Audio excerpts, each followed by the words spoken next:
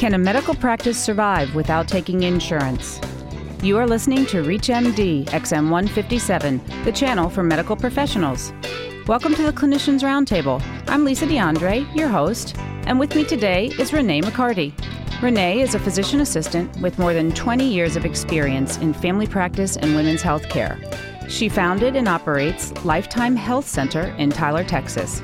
This cash-pay-only family practice provides care to people who are uninsured or underinsured with a unique medical model. Today we are discussing a successful alternative medical model that is working in Tyler, Texas. Hi, Renee. Welcome to the show. Hi, Lisa. Thank you for having me. Renee, tell us what inspired you to open this clinic. Well, in my community, there are not places for people to go if they don't have insurance or if they have a very high deductible insurance. Their only option is really the health clinic, which is not a good option for people that are working and can't afford to spend all day sitting and hoping to be seen. So I opened the clinic to give working people another option to come and get good health care. Your clinic is cash only, no insurance. That's correct. No insurance of any kind. Tell us the benefits of having a medical practice that does not take insurance. Well, my fees are very reasonable, and they're posted so people know what to expect at checkout. We don't have 2 or 3 people in the back trying to bill and file and collect on the insurance claims, so it keeps my overhead very, very low. And people are expected to pay at the time of checkout. We don't, then turn around and bill people and try to get them to pay a few months down the road. It's a wonderful cash model, and I know what to expect. I can pay my bills, pay my employees. I don't have a huge accounts receivable to try to negotiate with. The American public is not accustomed to paying for medical services. Do you have any difficulty collecting payment? No, because they're told up front it's a cash-only clinic and the office visit is $40, and if they have questions about other fees, they're told at the time that they call, or during the visit, if they have questions about fees, they're told up front in a very respectful manner how much it will cost, and then they can choose how to spend their health care dollars. The public has been very, very responsive to this model of care. And do you give receipts so that patients can bill their insurance? If they request that, then we can code a receipt, and they can, if they have insurance, they can file it with insurance, and it'll usually go to their non-participating provider deductible. This model seems to be in between the retail health clinic and a traditional medical office. One of the medical arguments against retail health clinics is the lack of continuity of care.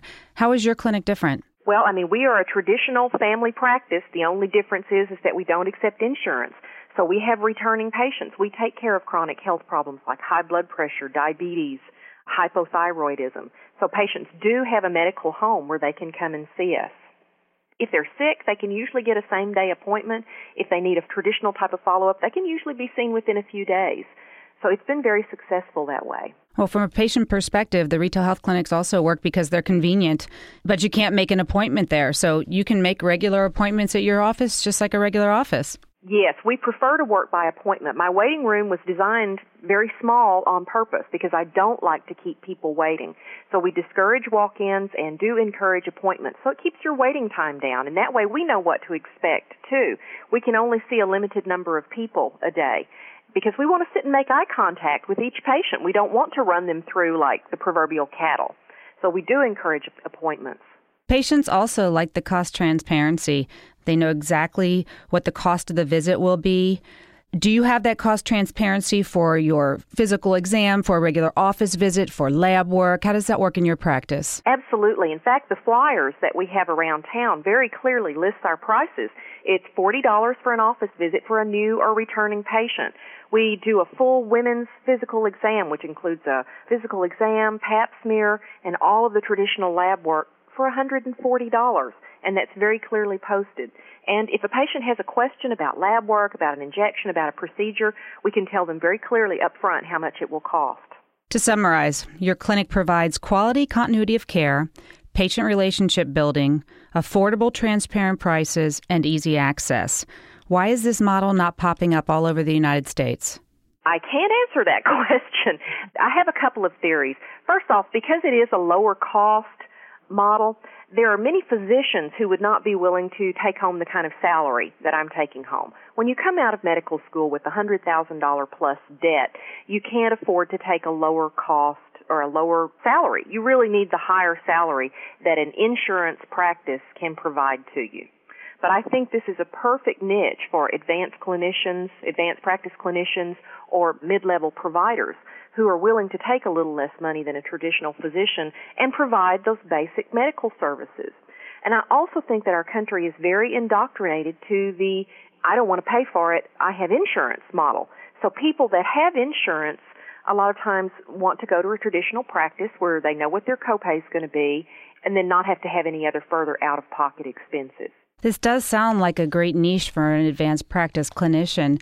Has the American Association of Physician Assistants been supportive of this medical model? Not yet, because it breaks out of the traditional dependent practitioner mode. Now, understand, I have a supervising physician. We have a medical director of the clinic. But when you come to my clinic, you're seen by a physician assistant or a nurse practitioner. And if you need further care, then you're referred to a physician specialist, just like you would be out of any other type of traditional family care. But my experience has been so far with the state and national organizations that while they're supportive as individuals, as organizations, they're keeping quiet on the subject. If you're just joining us, you're listening to the Clinicians Roundtable on ReachMD XM157, the channel for medical professionals. I'm Lisa DeAndre, and I'm speaking with Renee McCarty, a physician assistant and founder of Lifetime Health Center in Tyler, Texas, a family practice that provides care to people who are uninsured and underinsured with a cash pay medical model. So you were talking about state, local, national levels. How about the American Medical Association? Any feedback from them regarding this medical model? I have not personally had any feedback or contact with the AMA regarding this model, but I would like to bring more attention to this kind of model. I truly believe that this model of healthcare will be the salvation of medical care in our country, because people can get good medical care, basic medical care at a lower cost. And then when you need a specialist, when you need more intensive, more specialized care, for heaven's sakes, let's send them to the better trained physicians to do what they were trained to do. And what do you do in a situation where you have a patient and you need a specialist or you need another eye to see this patient? I'm slowly beginning to make contacts and inroads in the community with physicians who will accept referrals from me for my cash pay patients and begin to work with them. We have a cardiologist, we have an ophthalmologist, we have a dermatologist who are very happy to see our referrals. And I also have a general surgeon when I have somebody that I suspect with a gallbladder problem or, may need an appendectomy, that he's very happy to see my patients. So slowly, they're beginning to accept this model of care in the community. So you've negotiated some decreased prices with specialists around the area for these patients? I haven't, but they are willing to see my patients and work with them. So at least they're willing to take my referrals for a cash pay patient, which a lot of practices will not do unless the patient can make a $500 deposit up front, which of course most of them can't. But at least they're willing to see them and work with them. And how do you handle a patient that has no insurance and needs to go to the emergency room but comes to you instead? A lot of times, if we can head it off at the phone, we will. I mean, if somebody's calling, they have chest pain, for heaven's sakes, don't come to the clinic. Go to the emergency room right away. If somebody shows up in the clinic that needs emergency care, if they have someone that can take them to the emergency room, fine. If not, I have called an ambulance several times to come and get someone. But I generally will go ahead and then call the emergency room ahead and let them know this patient is coming and what's going on and why I'm sending them. What about radiology if someone needs an MRI or a CT? We have a couple of places in town that work with our cash pay patients. Again, they're price transparent. Their prices are posted. I can tell the patient when I send them over for the X-ray, the CT, the MRI, this is how much it's going to cost. This is what they're going to expect from you. With a cash pay patient, it is many times less expensive than with an insurance patient. For instance, I can get an MRI with and without contrast for $400 for a cash pay patient if they're willing to pay up front. And as you know, with an insurance patient, that same MRI would be many thousands of dollars. And how are you treated by the physicians in your community? Initially, there was quite a bit of resistance from the physicians in the community because they didn't understand what I was doing and felt that I was going to be siphoning off patients and that kind of thing. But over the last couple of years, I have been able to develop some relationships, and we're gaining more acceptance. In fact, now the emergency rooms many times will refer people to me for follow-up care if they have someone who doesn't have insurance and they're going to need follow-up care. My name is in the list of providers, or our clinic is in the list of providers that they give to patients for follow-up care. So we're getting there. We're making progress. That's great. What about hospital privileges? I don't personally carry any hospital privileges. My medical director, supervising physician, doesn't admit to hospitals. So if somebody needs hospital care, I have two routes. If they need emergency care, they can go to the emergency room. If I know that they need to be admitted, I do have a relationship with a hospitalist in town who has on a couple of occasions taken the patient directly from me. What problems arise with your clinic that you wouldn't see with a traditional medical office? The hard part is because my patients are uninsured, they many times don't have resources. I see this scenario over and over again. A 30-year-old woman with right upper quadrant pain, she has gallbladder disease. She's in constant pain. She's sick. It's affected her life, her activities of daily living. But because it is not an emergency, I can't get care for her. She's going to have to come up with money to pay the surgeon and to pay a deposit on the hospital in order to get her gallbladder out. And I see this kind of thing over and over and over again. There simply are not enough resources for people that are not in an acute emergency but need care now, an urgent situation. So I'm sure that that's a problem in practices all over, but it's certainly a bigger problem in mine because the patients are, 90% of them are uninsured. Renee, if someone is interested in replicating this model, what advice would you give them? To look at it long and hard, you've got to be sure of your community. You've got to be sure of your supervising physician, medical director. You need to have a very good relationship with someone in place beforehand, before you go into this. I'm extremely fortunate in my supervising physician who has a heart for the work that I'm doing and totally supports me. You can't go into this for the money, okay? You've got to be, like I said, I'm making a living, but if I wanted to make big bucks, I'd go into specialized surgery. But this model can work, but you have to be very sure this is where your heart is.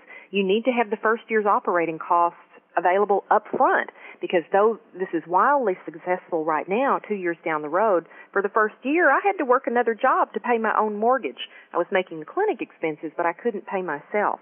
So there's a lot of things to consider going into this, just like you would opening any business. Is there a place where people can get more information? If they want to contact me personally, they can go to my website, which is lifetimehealthcenter.com, and you can certainly send me an email. I'm not aware that there's a organization or group of PAs or nurse practitioners who are doing this, but I wish there were. Thank you, Renee, for coming on the show. Thank you for having me. I'm Lisa DeAndre, and you've been listening to the Clinicians Roundtable on ReachMD XM 157, the channel for medical professionals.